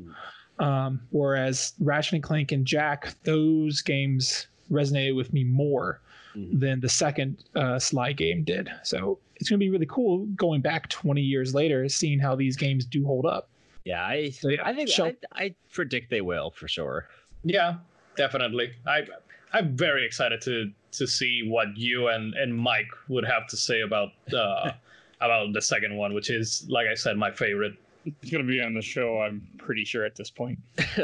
So, I think that you would have a mutiny between Stu and me if you didn't. So yeah, the thing is now that Emmanuel brought it up, we absolutely have to have like the same exact crew talking about the other two games. Yeah. Back in a year, what happened? It'll be close to that because we're already kind of booked until September at the moment for what we got planned. We have a whole like October list as well. I think we just haven't gone over it yet. Yeah, that's gonna be all horror, but yeah, so this won't fit in there. But you'll get in there somewhere. All right, I'll go last. I'm putting this on the shelf. I was not sure how I was gonna feel about this game because I'm not big into platforms, but I had a blast playing this. Like I didn't want to stop. I just, even with everything being kind of crazy in today's world, and I haven't really been in the gaming mood, I had fun playing. Like it felt like a nice escape from reality just to play a fun game. It wasn't, I had save states, so it wasn't as challenging as it could have been, but it was really good. Like it was nice to finally be able to cross this off my backlog and finally add this game to my completed list. Like I'm so happy that we picked this and I got to play it, and I can't wait to play 2 someday, probably sooner than later. So going on the shelf, and all 4 shelves it looks like then. Yay, a clean sweep. Yeah. It's a totally great game. It's charming, it's fun. And before we get to plugs, we should introduce what we're playing next week. I'll introduce because it was actually my pick. It wasn't my pick because I really wanted to play it. It was my pick. We're going to be playing Heavy Rain next week. It's on the show because sorry. I'm enjoying it, but one of our previous guests, Helena, who's been on the show a couple times, she's friends with somebody who works at Quanta Dream who worked on this game. So we're gonna have a developer with us for Heavy Rain to kind of answer questions and talk with us. It's great because we'll have like the extremes of experience with it, where like we'll have a developer who worked on it, and then we'll have me, and this week will be the first time I've ever played it. I played it once before, like maybe 7-8 years ago, and I don't remember that much. I realized, but I know who the killer is already, and the game is a very interesting take when you know exactly what happened. You're like, oh, but I've seen like clips of it, but yeah, I also if you don't know who the killer is, don't spoil it. My main knowledge of the game, and this is not a joke, my main knowledge of the game is that at some point you walk around and you yell Jason really funny. Yes. Yes, an early game. That's all I know is you go, Jason! Jason! Have you played it, Emmanuel, before?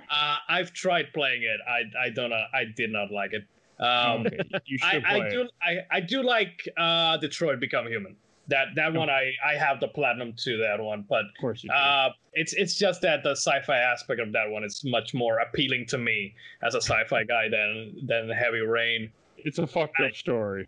Oh, I know. I've seen like playthroughs and all that. I also know who the killer is and all that stuff. It's just I have no interest in actually playing the game myself.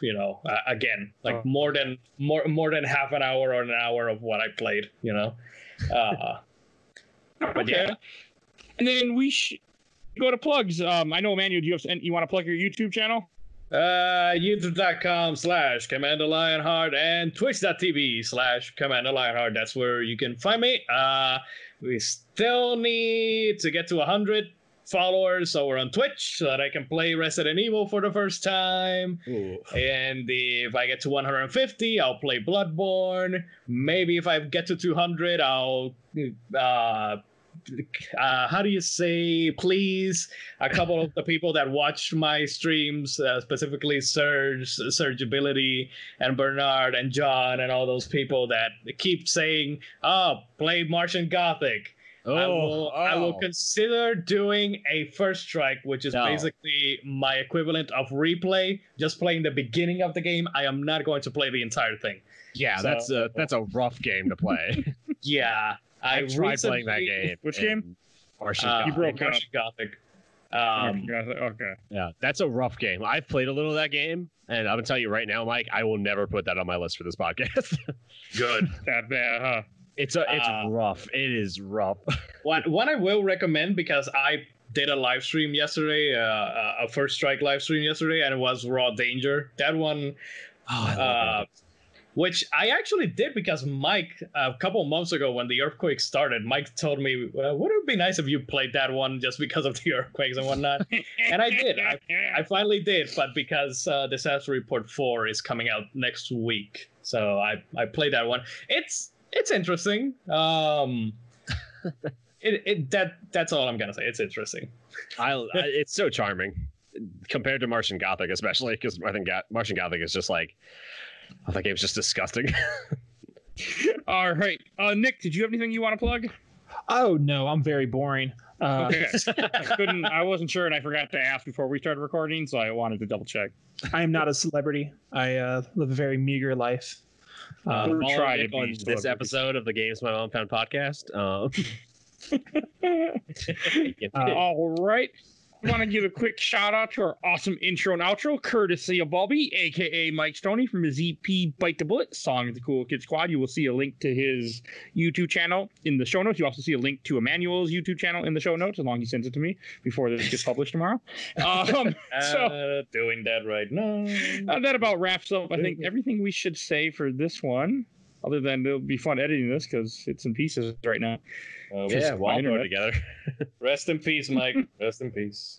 I got a day to do it. I'm just trying to think of anything else I want to say real quick before we head out.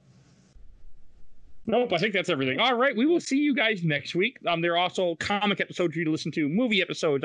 Hulk should be published in a little bit. I mean, I'll publish them later this month. I'll have the Hulk, the second my MCU movies up, so you guys can listen to that. We just did Aquaman: The Trench is up. It's a good Aquaman comic. You should definitely listen to that episode. So please download our episode. We appreciate anyone who takes the time out to listen to any of our episodes. I love to see that number tick up. We actually, I didn't remember what I wanted to say. We recently just hit 20,000 downloads all time. Woo! So that's not bad for when we started this. We were three nobodies with no downloads. Like we had 60 in the first month. Now we're still three nobodies with 20,000 downloads. But hey, people are listening to us, so. There are people who get. I mean, our numbers are down right now because people aren't working because it's the end of the world as we know it. But I know once everything picks back up and life is back to normal, I'm excited to see where we go. Yeah, I'm excited to see life go back to normal. One thing I gotta say, I realize I cannot wait just to have a nice busy day at work and everything. I just can't wait for that.